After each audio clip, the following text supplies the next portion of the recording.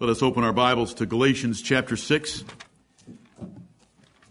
Galatians chapter 6. We have the greatest theme and subject in the universe before us today.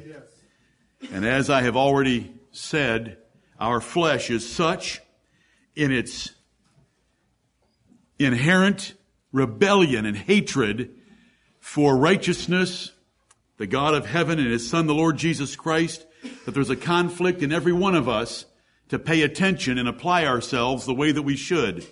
Our flesh hates the Lord Jesus Christ. Our spirits love Him. Lord, help us.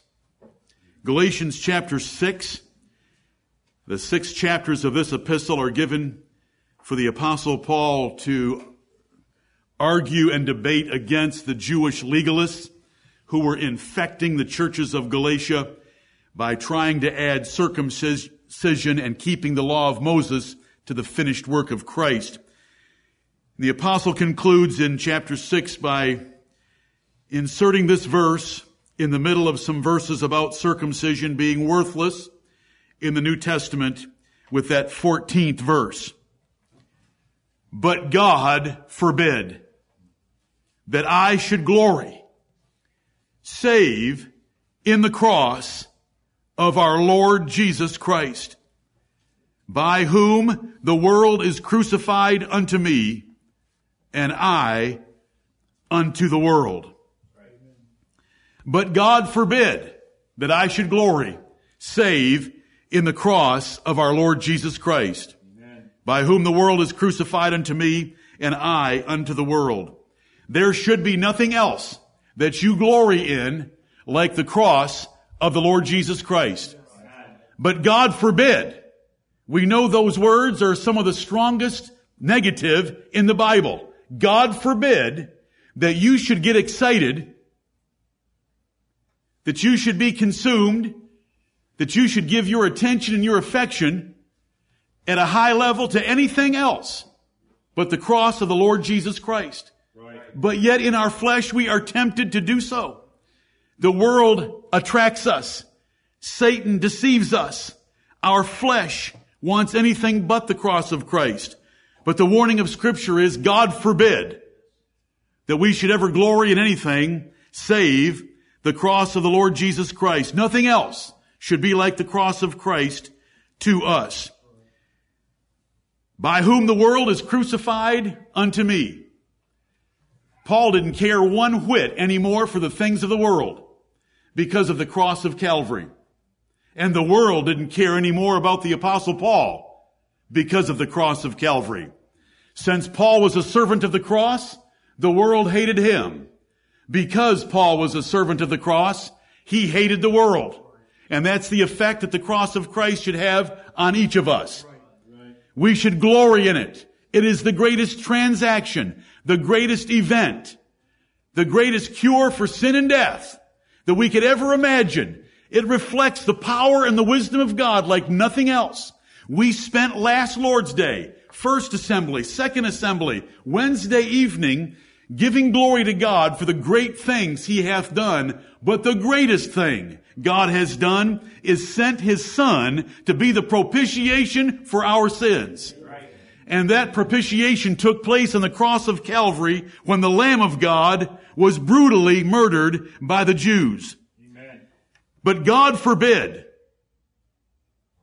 Don't run into the teeth of this verse. Don't run away from this verse. Don't disobey this verse. But God forbid that I should glory save in the cross of our Lord Jesus Christ, by whom the world is crucified unto me, and I unto the world. If we were reading by candlelight in the catacombs under the city of Rome, with some of our number being held for Roman sport in the Colosseum, and the graves of others all around us in those dark reaches under the earth, you would appreciate this message of the cross of Calvary. Right.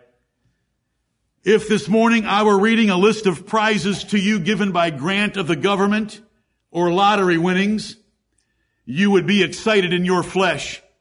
But I tell you something far better than that. Amen. It's the cross of Christ. The thing that we must look at first, and we just sang it so well, is to make it our glory.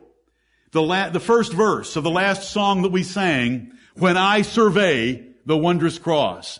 And that's what we want to do today, is to survey the cross and look at it from a number of different angles and aspects so that we might appreciate the death of our Lord Jesus Christ on that tree.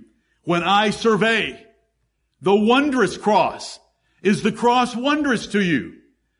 Do we take the time to survey it like we should? We're going to do it right now. When I survey the wondrous cross on which the Prince of Glory died. The Prince of Glory dying on a cross for his enemies, as it's been said, unequal, unfair, not right. It's all grace and it's all mercy from God to send his Son for us in such a way. When I survey the wondrous cross on which the Prince of Glory died, my richest gain I count but loss. What do you consider a gain? What have you gained? What do you have that you think is something special? My richest gain I count but loss. The Apostle Paul had some religious gains that he had accomplished in the Jews' religion, and he counted them all but dung, that he might know and win the Lord Jesus Christ. Right. Are you willing to count your richest gain? Some of you have had a good financial year this year. Are you willing to count it all loss for Jesus Christ? Some of you have conceived and you're expecting a child. It should be loss compared to Christ and his cross. No matter what you look at or think about, it should be loss. But especially any religious accomplishments, any efforts that we have put forth are all loss for the cross of the Lord Jesus Christ. And we should pour contempt on all our pride. What are you proud about? There is nothing in your life to be proud of, first of all, but second of all, in comparison of what the Lord Jesus Christ did for us, we should pour contempt on all our pride. That song matches up so well with Galatians 6 and verse 14. When we look at the cross, we first need to think about the need of the cross. There had to be the cross if God was going to save his rebel enemies. And what a glorious design it was. We read from Isaiah 52, or we had read to us, that my servant shall deal very prudently. In the cross of Calvary, there is great wisdom displayed as God became the just God that he is and the justifier of sinners. Our first parents fully condemned us to death in the Garden of Eden. Right. In 3 phases. In the day that they ate the fruit thereof, they died, and we are born dead in trespasses and sins, just like they became the instant after they ate that fruit. In one instant of time, they both realized they were naked. They were naked with each other, and they were naked before God, and they made efforts to cover their guilt and shame because they were dead spiritually. 930 years later, Adam died physically. And unless the Lord Jesus Christ has died for Adam, and there is no evidence of it in the Bible, he is in the lake of fire right now, experiencing an appetizer of the second death, where he will spend eternity in the lake of fire. 3 phases of death: spiritual death, physical death, and then the second death we got from our first parents. And brethren, that death is sucking at you right now. I don't care. While you're young, you're foolish. You're foolish, and you do not understand that as time races by, death is clutching at every organ and every process of your body. And I've been over that before and laid it out in graphic detail to you, from your teeth to your sex drive to your heart, to your arteries, to your skin, to your hair, to the luster of your flesh. All of it is decaying. Because death is clutching at you, and it is coming after you and pursuing you. And I wonder who will be next in our congregation to lie in a bed in a box in front of us. We need the cross, because we got ourselves into a world of hurt in the Garden of Eden by sinning against God, our Creator. And we brought death upon ourselves 3 different ways. It doesn't matter whether by abortion or miscarriage. Even infants die as a consequence of sin. You can fuss and argue all you want about original sin, but I ask you the question, why do babies die? Because of the Garden of Eden, babies die. Because of Adam's transgression, babies die. By one man's sin, death came upon all men. In Romans chapter 5 and verse 12. And brethren, the whole creation is groaning under the travail of sin. We have messed up the whole thing. The laws of entropy are decaying this universe while I stand here and preach to you. Everything you know that is beautiful decays. If it is organic, like a rose, it fades, it wilts, it falls, it goes back into the ground. If it's a mechanical device or paint on your automobile, it oxidizes and it rusts, because everything in this world is under the decay and ruin and destruction of sin. In the Bible, it is called the bondage of corruption. Everything under the bondage of corruption. Everything is in prison, corrupting. It is called the pain and travail of the creature. The creation is under pain and travail because of sin that entered in the Garden of Eden. And we have a spirit enemy. A spirit enemy that is out to destroy us before God and to ruin our relationship with Him. He lied to our first parents and got them under the promised judgment of God, which was death. He accused Job to God as the fact that Job was only religious and Job only feared God because of the hedge that God had put around Job. There is an enemy out there. He could go into the presence of God and rail on Job and accuse Job of false motives. If God ever let him have his way with a man like David would number Israel in a moment's time, even when the captain of the host, Joab, was telling him it was the wrong thing to do. We have a spirit like that out there that took our first parents and ruined them in the Garden of Eden. Eating the fruit off the tree of the knowledge of good and evil condemned a race that numbers somewhere between 50 and 100 billion since the creation. Sin, in all of its gory consequences. Our overwhelming enemies are sin, guilt, condemnation, death, the devil, a cursed universe, and the lake of fire. There needed to be a cross. Amen. And oh, the cross delivers us from all those enemies. Yes. Brethren, the cross of Christ was planned before the creation of the world. We understand that and we believe it. In Acts chapter 15 and verse 18, we have this word from James at the Council of Jerusalem. Known unto God are all His works from the beginning of the world. Our Lord's crucifixion on the cross of Calvary. The cross of Calvary was not a remedial measure because God created men and then those men got themselves into trouble and He needed to try to help them. That is not how this universe exists at all. Amen.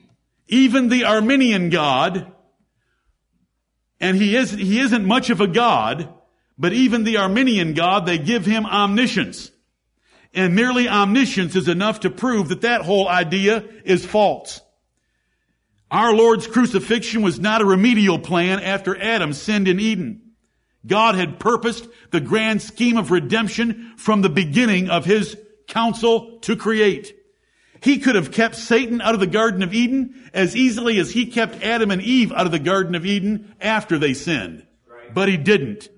Redemption and the climactic day of judgment that are coming are according to the determinate counsel of our eternal God. Right. God did not send His Son in love for some enemies because His creatures got in trouble. God did not send His Son in love for some enemies because His creatures got in trouble. God created creatures to get in trouble so He could send His Son to display His power and love. Amen. And that is an entirely different view of the cross. The cross was God's plan from the beginning. It was the first plan. If we were ever to try to be foolish and put the decrees of God in order, it was the cross to glorify himself. Jesus was foreordained before the world began to die the death of the cross. We've learned that recently in 1 Peter chapter 1 and verse 20. And God had already chosen his elect in Christ Jesus before the world began, as it is stated in Ephesians 1, 2 Timothy chapter 1. And the names were written in the book of life before the foundation of the world, as stated in Revelation 13:8 and 17:8. Yes, Lord. His purpose in the cross of Calvary is to display to all rational creatures the infinite glory of divine love and wrath. The cross. What is the purpose of the cross? It is for God to display love and wrath. Romans chapter 9 verses 21 through 24 tell us, hath not the potter power over the clay of the same lump to make one vessel unto honor and another vessel unto dishonor? What if God, willing to show his wrath and to make his power known, endured with much long suffering the vessels of wrath fitted to destruction? And that he might make known the riches of his glory on the vessels of mercy, which he had afore prepared unto glory. Even us, whom he hath called, not of the Jews only, but also of the Gentiles. Thank you, Lord, for that. The Bible tells us that fundamental axiom for the existence of the universe: the Lord hath made all things for himself. Yea, even the wicked for the day of evil. Proverbs 16 and verse 4. Scripture says before the world was created, God had already chosen his elect, promised them eternal life, ordained Jesus Christ to die for them, put our names in the book of life, and given us his grace and purpose that could not be overthrown or even questioned by men. The glory of the cross is not a forced remedy, but rather as a chosen means of highest praise of our God. And that is an enormous difference in how we view the existence of the universe. This whole universe exists as a stage upon which a grand drama is played out, where God reveals that he has love and wrath, the likes of which we have never imagined. That is why it exists. Right. Pluto exists if it exists, and it twirls around the sun if it twirls around the sun as part of a grand stage on which God sent his Son to be the propitiation for his chosen people and to save them to the glorious praise of his grace for eternity, and to allow the rest of our wicked, wretched, rebellious race to suffer for the consequences of their sin from Eden and what they do every day of their lives. It is all of grace. And it's all for God's glory, and it's all for God's praise. This is the purpose and the plan of the cross. My brethren, preaching the cross of Calvary is not an effort in eloquence, nor even one of emotion. It is one of declaring to you what the Bible says. Right. If you are born again, you have a spiritual mind, and you have a new man, and you latch on to the things of God's word and they feed your soul. It is not that God is looking for eloquent men or emotional men. I hope there's a measure of eloquence. I hope there's some emotion. I pray for both. I thank you for praying for both. But it comes down to thinking and accepting and believing and embracing what the Bible says. At this point, I want to tell you that when I look at the cross of Calvary, I see 3 trees. As soon as I open the pages of the Bible, I am introduced in Genesis chapter 2 to the first tree. The tree of the knowledge of good and evil. And our first parents ate of it, contrary to the commandment of God, and it cast between 50 and 100 billion of us under condemnation and curse for the lake of fire. The tree of the knowledge of good and evil. The consequences of Adam's sin are clutching at you right now, as I have already said. They are pulling you down. Every single one of you will be in the bed in a box. And soon. And who will be the next of us? We want to think about that fact. If you have not been to a funeral recently of someone you love, you are deprived of the benefit of seeing death up close and personal, because that's where we're all going, and it's the consequence of sin, and it's only by properly seeing and viewing death that we properly see the value and glory of the cross of Christ. Because Jesus, by his death, destroyed death. The Bible word is abolished death, and hath brought life and immortality. And we hear about it in the gospel. So I see three trees. I see the tree of the knowledge of good and evil as what damned our race to eternal torment. I see our parents eating the fruit off that tree. And then I see a flaming cherub placed in the Garden of Eden, turning every way to keep the way of the tree of life. So that is the second tree that is in the Garden of Eden, the tree of life. God said, now that they have eaten of the fruit of the tree of the knowledge of good and evil, we must cut them off, speaking to himself in Genesis chapter 3, from touching the tree of life, lest they eat from that tree and live forever. So there was a flaming cherub. And as far as we know, that flaming cherub was there until the flood. 1,656 years. Is that hard for you to accept? It's not hard for me to accept. After the flood, there wasn't a Garden of Eden. It was washed away. A flaming cherub to keep our parents from getting to the tree of life. That is the second tree. So that we cannot eat of it. But then when you come to Revelation chapter 2 and verse 7, and Revelation chapter 22 and verse 2, and chapter 22 and verse 14, 3 times in the book of Revelation, we are taught that those in heaven have free access to the tree of life. And it bears fruit in 12 seasons, and we can eat of that fruit of the tree of life. The tree of life is open to us again. It's because there's a tree in the middle of the Bible. And the tree in the middle of the Bible is the cross of the Lord Jesus Christ. And 5 times the apostles refer to it as the tree. Who bore our sins in his own body on the tree. It was a wooden cross. And so because of that cross, because of that tree that is in the middle of the Bible, it saves us from the tree of the knowledge of good and evil by taking away the curse from eating off that tree, and it opens up to us the tree of life. What a blessing! This is the gospel of the Lord Jesus Christ. These are mysteries that are revealed to us in the Bible that natural men do not have a clue about. These things are not taught anywhere. No matter how high you would go in our institutions of higher learning, you will not learn these things, but they are revealed to us, his babes.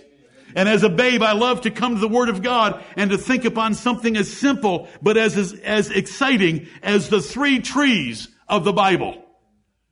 And it's the cross of Calvary that saved us from the tree of the knowledge of good and evil and opened up to us the tree of life. Now those cherubs stand back and watch as we eat of the tree of life, desiring to look into these things because Jesus died for us on the cross and did not die for them. Glory to God. It's a wonderful transaction that took place. Love the tree of Calvary. Love the tree of Golgotha, on which Jesus hung between heaven and earth to fully redeem us.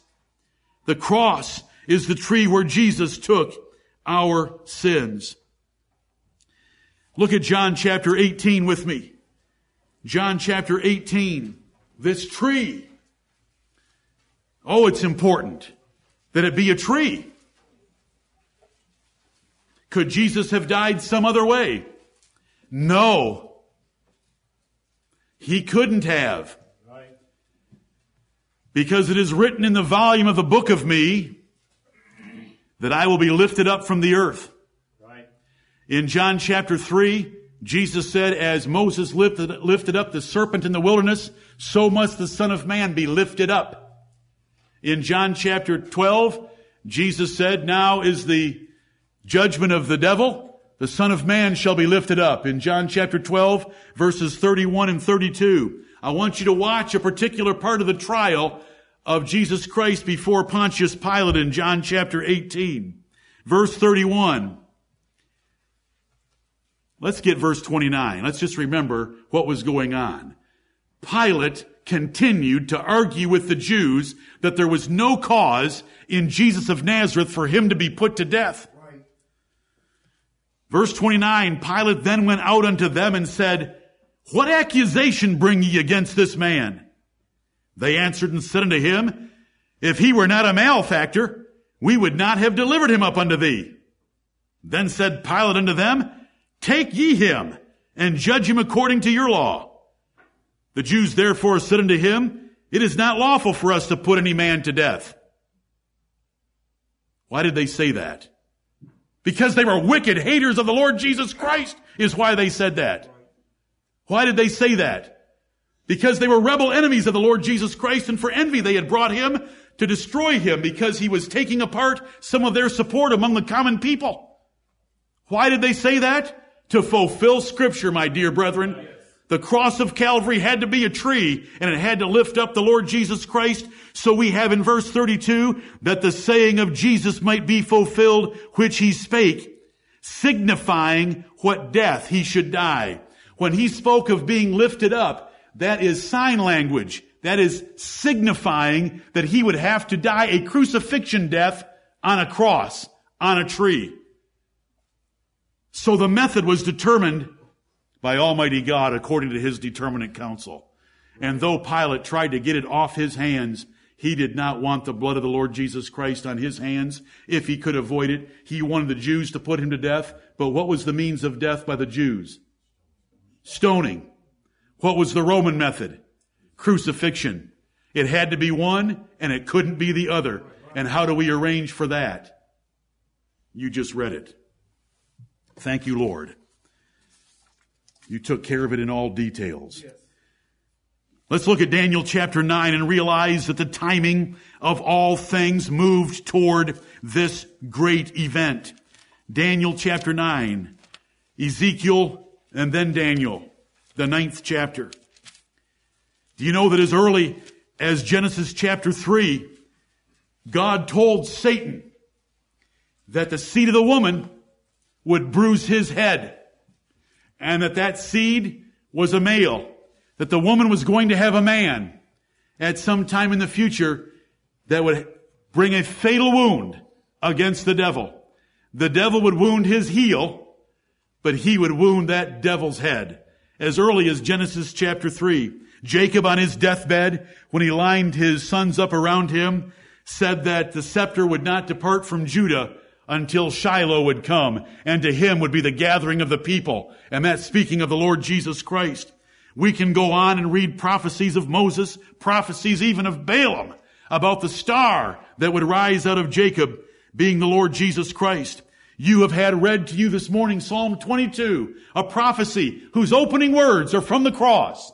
My God, why hast thou forsaken me? You've heard Isaiah 52 and Isaiah 53, the prophecies of the Bible. All of history, all of human existence was moving toward the event of Jesus dying on the cross. Yes, right. In Daniel chapter 9, when Daniel's been praying to the Lord because by reading the book of Jeremiah, he realized that the 70 years of captivity in Babylon were about to end, the Lord sends an angel to him with this message. Verse 24, these are the words of the angel. 70 weeks are determined upon thy people and upon thy holy city. 490 years would accomplish these things to finish the transgression, the wickedness of the people of Israel by crucifying Jesus, to make an end of sins by him purging us from our sins on the cross, and to make reconciliation for iniquity by Jesus being a propitiation, so God was reconciled to us, and to bring in everlasting righteousness.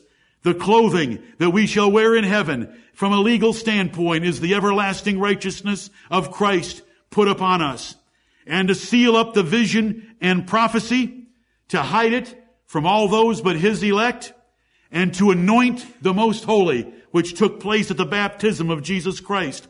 Here is Daniel in approximately 456 BC getting this message from an angel about this great event that's coming. 70 years were ending, 70 weeks of years were beginning, and they would terminate in the crucifixion of the Lord Jesus Christ in the midst of the 70th week. Right. It says in verse 26, and after 62 weeks, there's 7 weeks in verse 25, so that is 69 weeks. We have 1 week remaining. After, that means in the 70th week, after 62 weeks shall Messiah be cut off. In the 70th week, Jesus, the Messiah, would be cut off, but not for himself. He was cut off for you and me. Amen. And the people of the prince, that is Prince Titus of the Roman government, that shall come shall destroy the city and the sanctuary. And that took place in 70 AD. And the end thereof shall be with the flood, and unto the end of the war desolations are determined. And he shall confirm the covenant with many for 1 week. And we will have that confirmation of the covenant today in the Lord's Supper when we take up the cup and say, this cup is the New Testament or the new covenant in my blood. He shall confirm the covenant with many for 1 week, and in the midst of the week he shall cause the sacrifice and the oblation to cease. In the middle of the 70th week, 3.5 years after Jesus was baptized and anointed with the Holy Ghost, he was cut off on the cross of Calvary, not for himself, but for us. And it ended the sacrificial system because the veil in the temple was rent from top to bottom, opening up the way to God because Jesus had died for us. Oh, my brethren, the Bible tells us about the time of Reformation. It was introduced by John the Baptist in Luke 16, verse 16. We don't care that much, although we're thankful for some residual benefits of the Reformation that took place in the 16th and 17th centuries. But we're most thankful for the Reformation that took place commencing with John the Baptist. Right. The law and the prophets were until John. Since that time, the kingdom of God is preached, and every man presseth into it. Right. The Lord Jesus Christ told the woman of Samaria that they didn't know how to worship God in Samaria, nor did they know how to worship him in Jerusalem.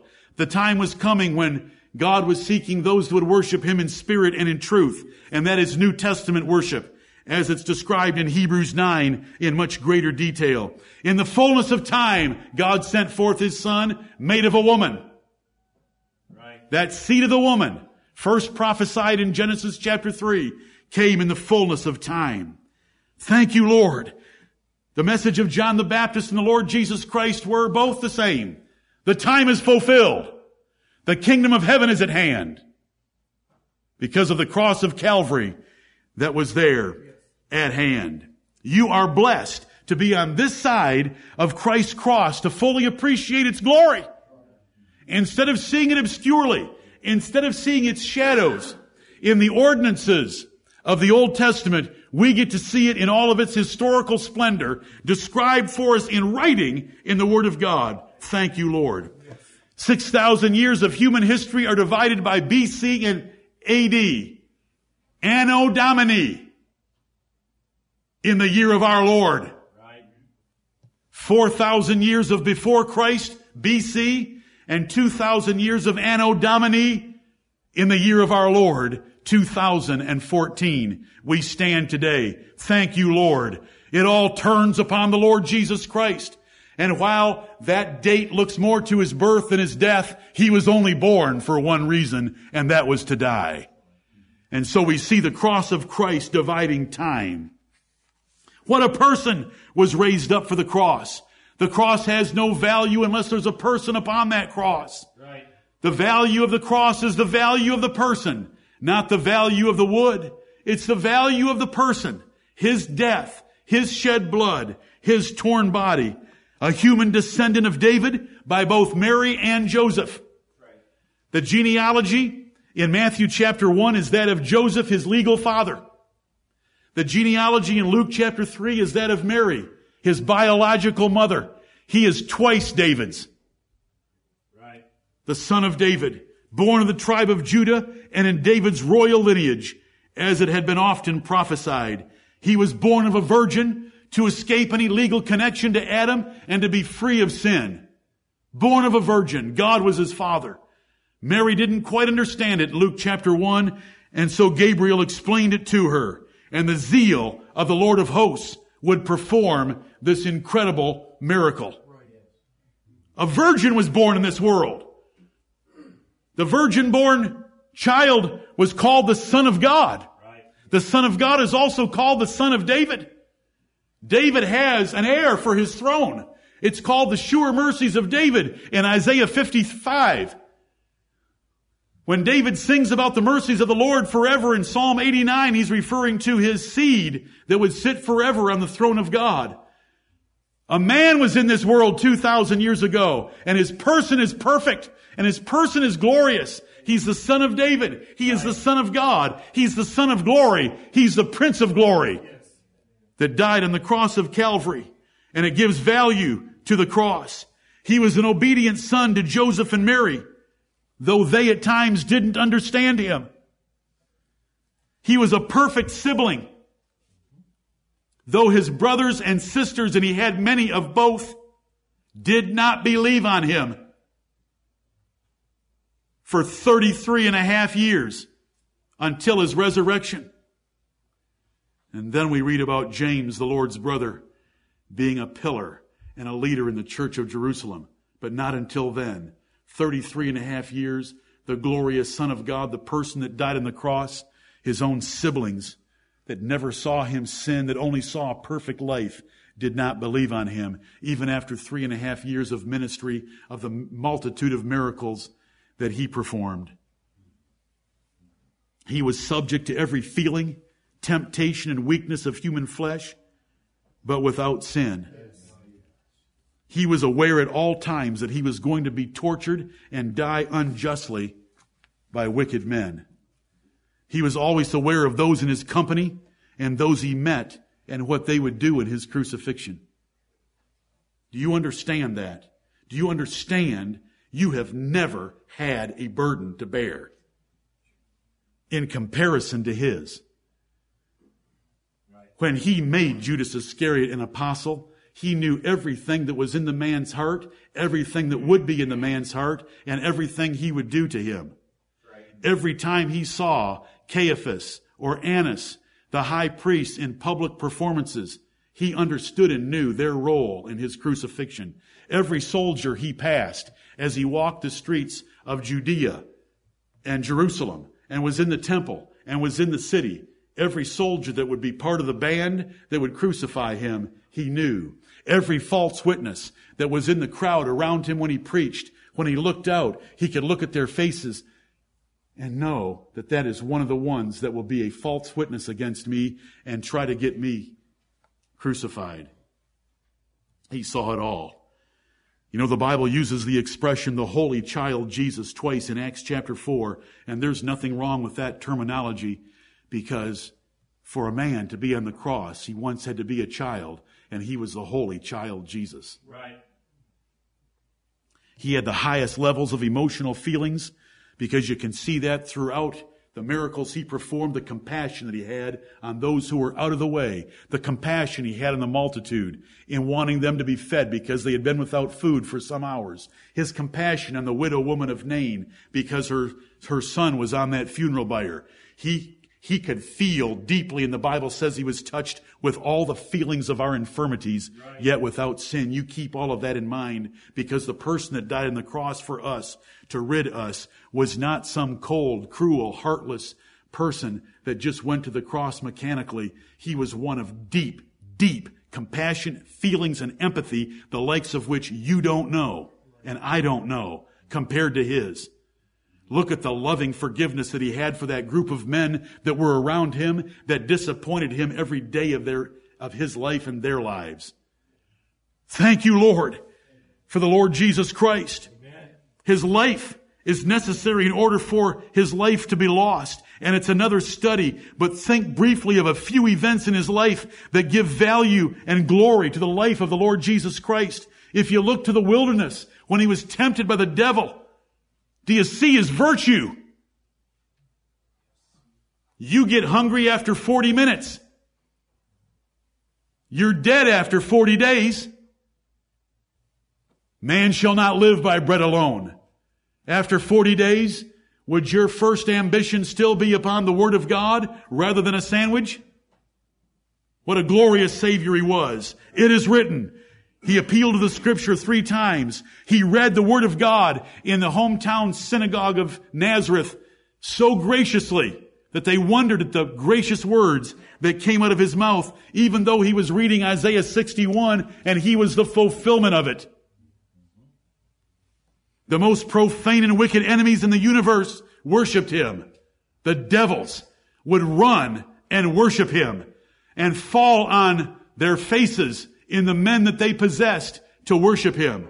We know Thee, who Thou art. Thou art the Holy One of God. Art Thou come to torment us before the time?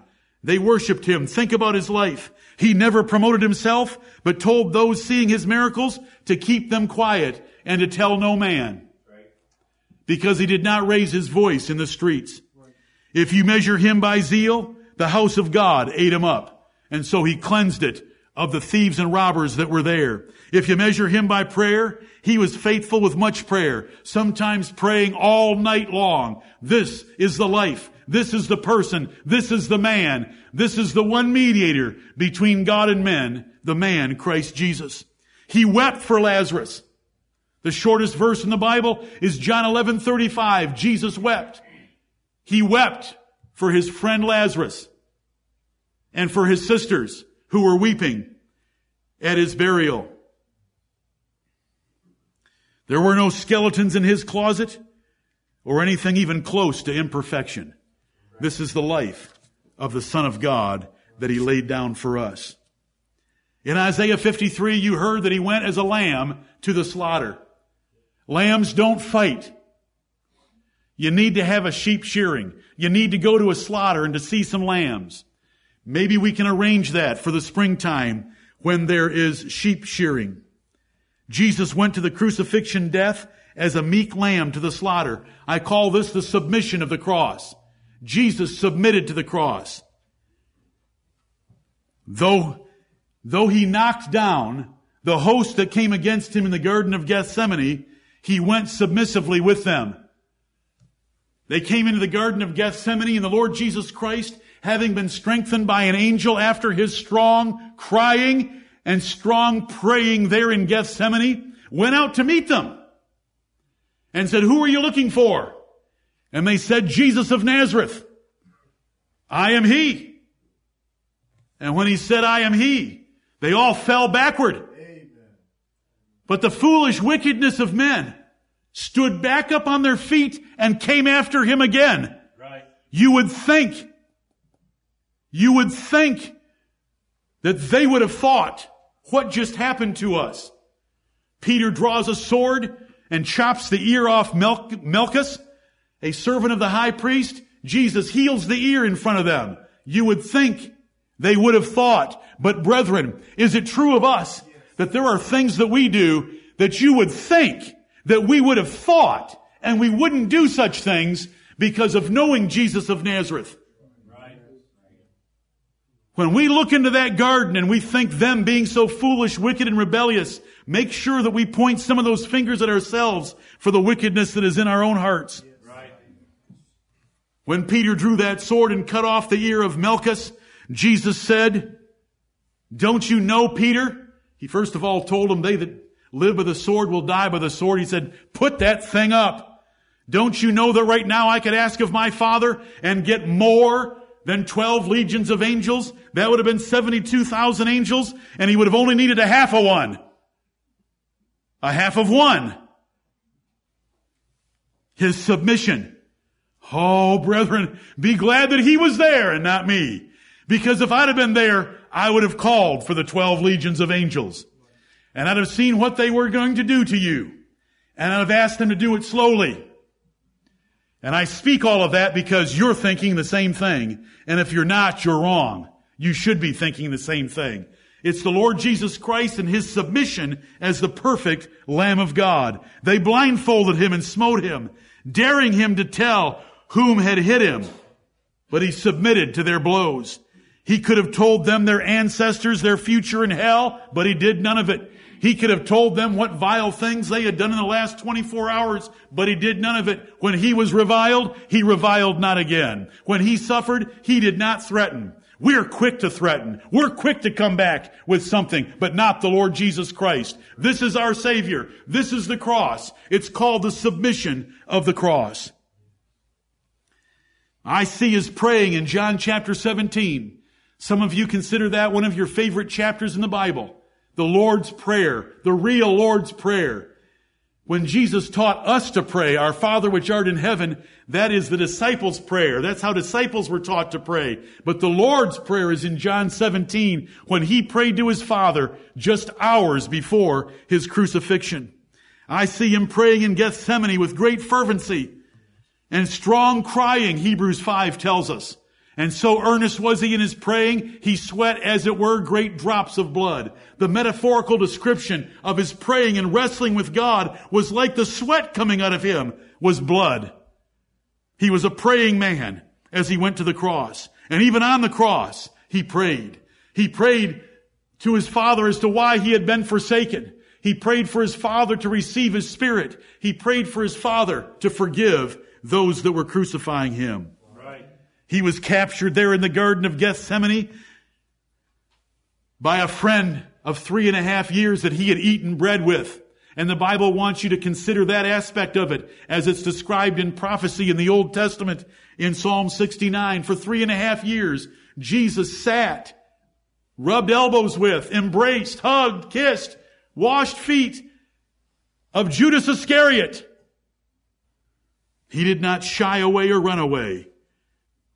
What a glorious capture of the submissive Lamb of God, brought to trial and no two witnesses could agree on anything against him.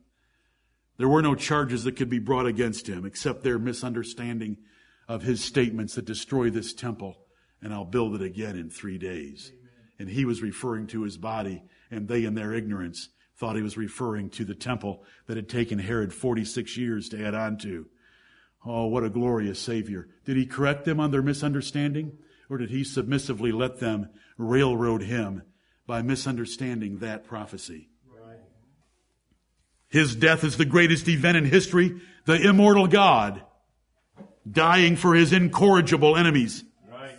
Why did Jehovah do this? In order to display the glory of his grace and kindness to us in Christ Jesus. His life is the means for imputation of righteousness, because he lived righteously. His death is the means of imputation of sin, because he took our sins upon him. Here is where we see sin as we should see it. What justice would demand for us to suffer eternally, Jesus suffered on the cross.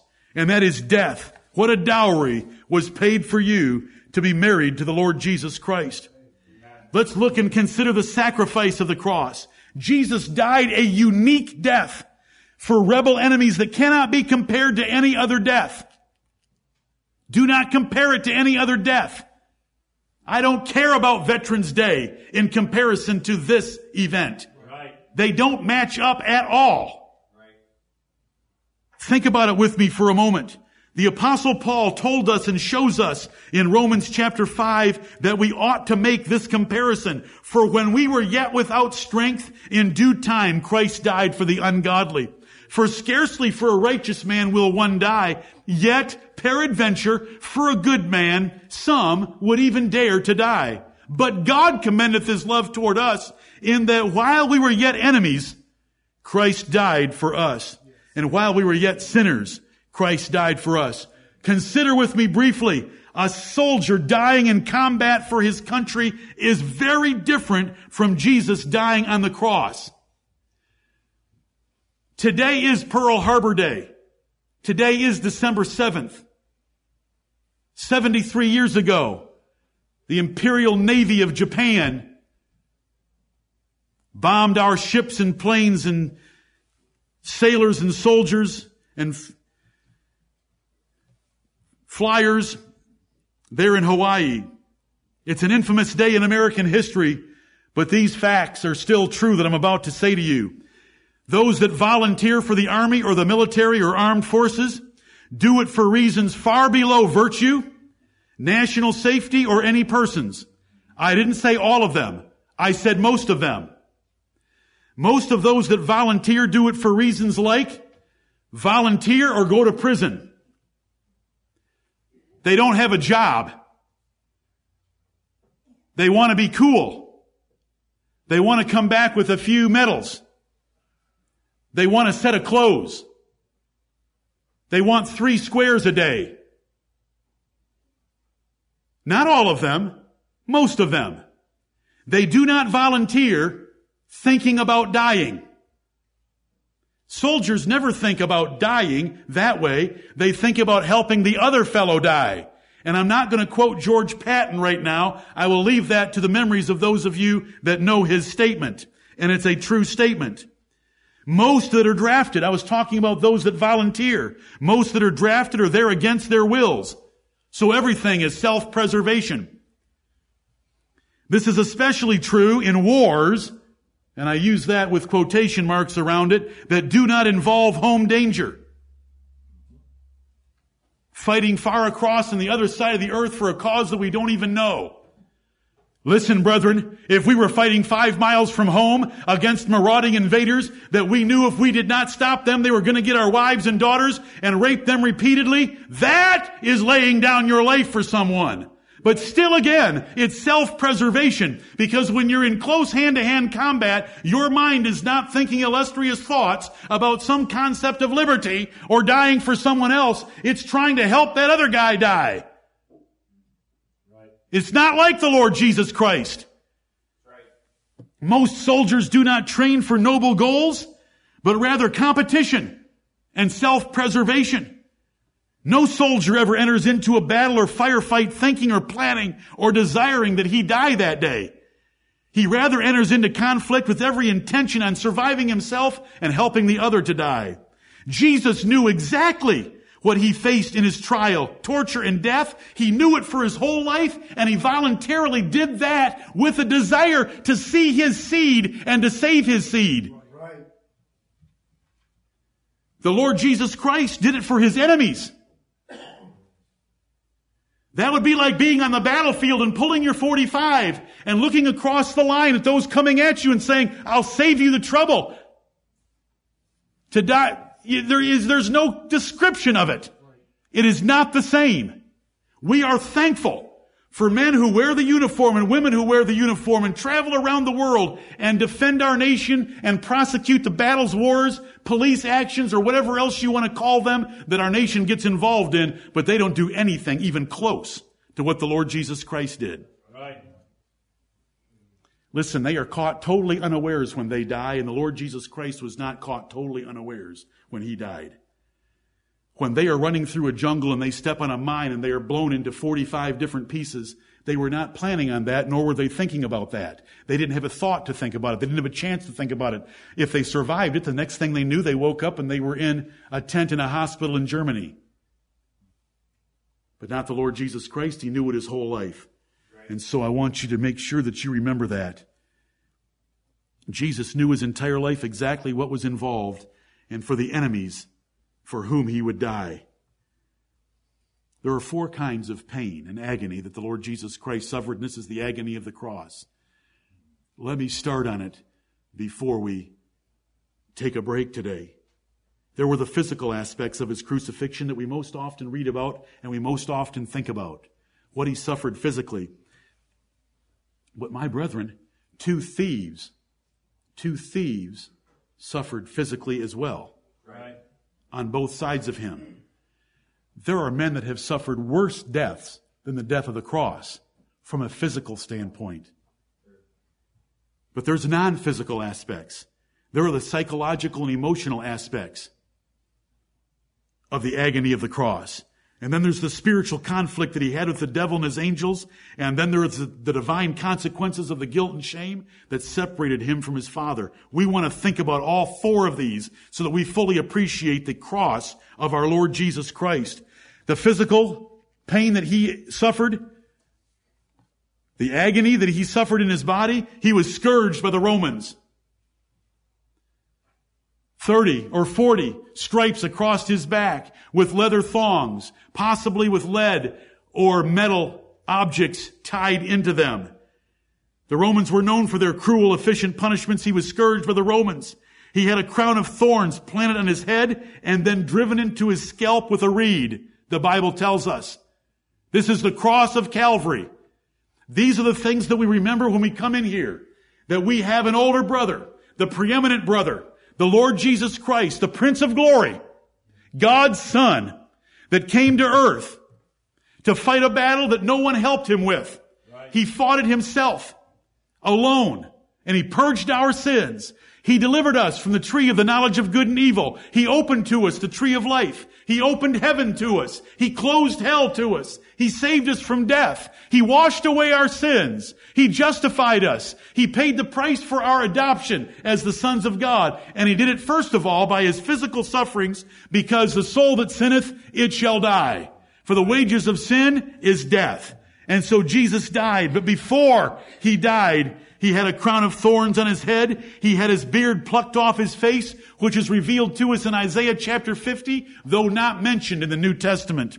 His face was beaten by the hands and fists of Jews and Roman soldiers who mocked him about their abuse of him, as they blindfolded him and smashed him in the face and dared him to prove that he was the Son of God or a prophet and tell them who had hit him. He was kept up all night without sleep by torture and a fraudulent trial to condemn him, both with the Jews, then with Pilate, then with Herod, then with Pilate again. He was forced to carry his own cross after being physically, emotionally abused all night. He had nails driven through his hands and feet, tender parts. He hadn't been a carpenter for years. Tender hands, tender feet, nails driven through into a wooden cross to support him. He was suspended on that cross with those 4 nails supporting his entire body weight. He was extremely thirsty because he said, "I thirst," from the hours of trial and torture and fluid loss of the crucifixion. He was fully conscious of pain by being able to have a conversation with a thief, a conversation with John and his mother about her future care, conversations with his father because he had refused the sedative that was offered to him before he went on the cross, the vinegar or the wine mixed with myrrh. Though these physical sufferings are horrific, other men have suffered similarly or worse. But it is those physical sufferings that we remember at the Lord's Supper today, his torn body and his shed blood. The cross of the Lord Jesus Christ. Is it your glory? It's God's glory. It's the Lord Jesus Christ's glory. Why isn't it your glory? It should be.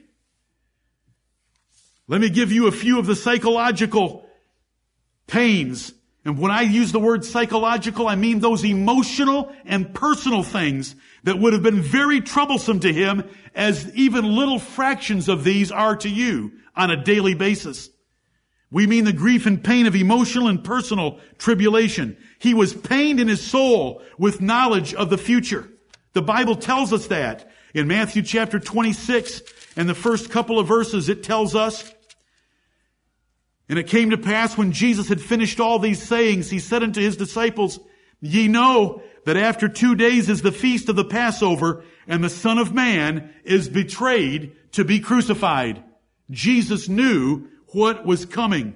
His sorrow increased until he was in the Garden of Gethsemane, where it said he was sorrowful even unto death. He was near dying from the sorrow in his heart of what he was about to undergo. He was very heavy, it tells us. He sweat as it were great drops of blood.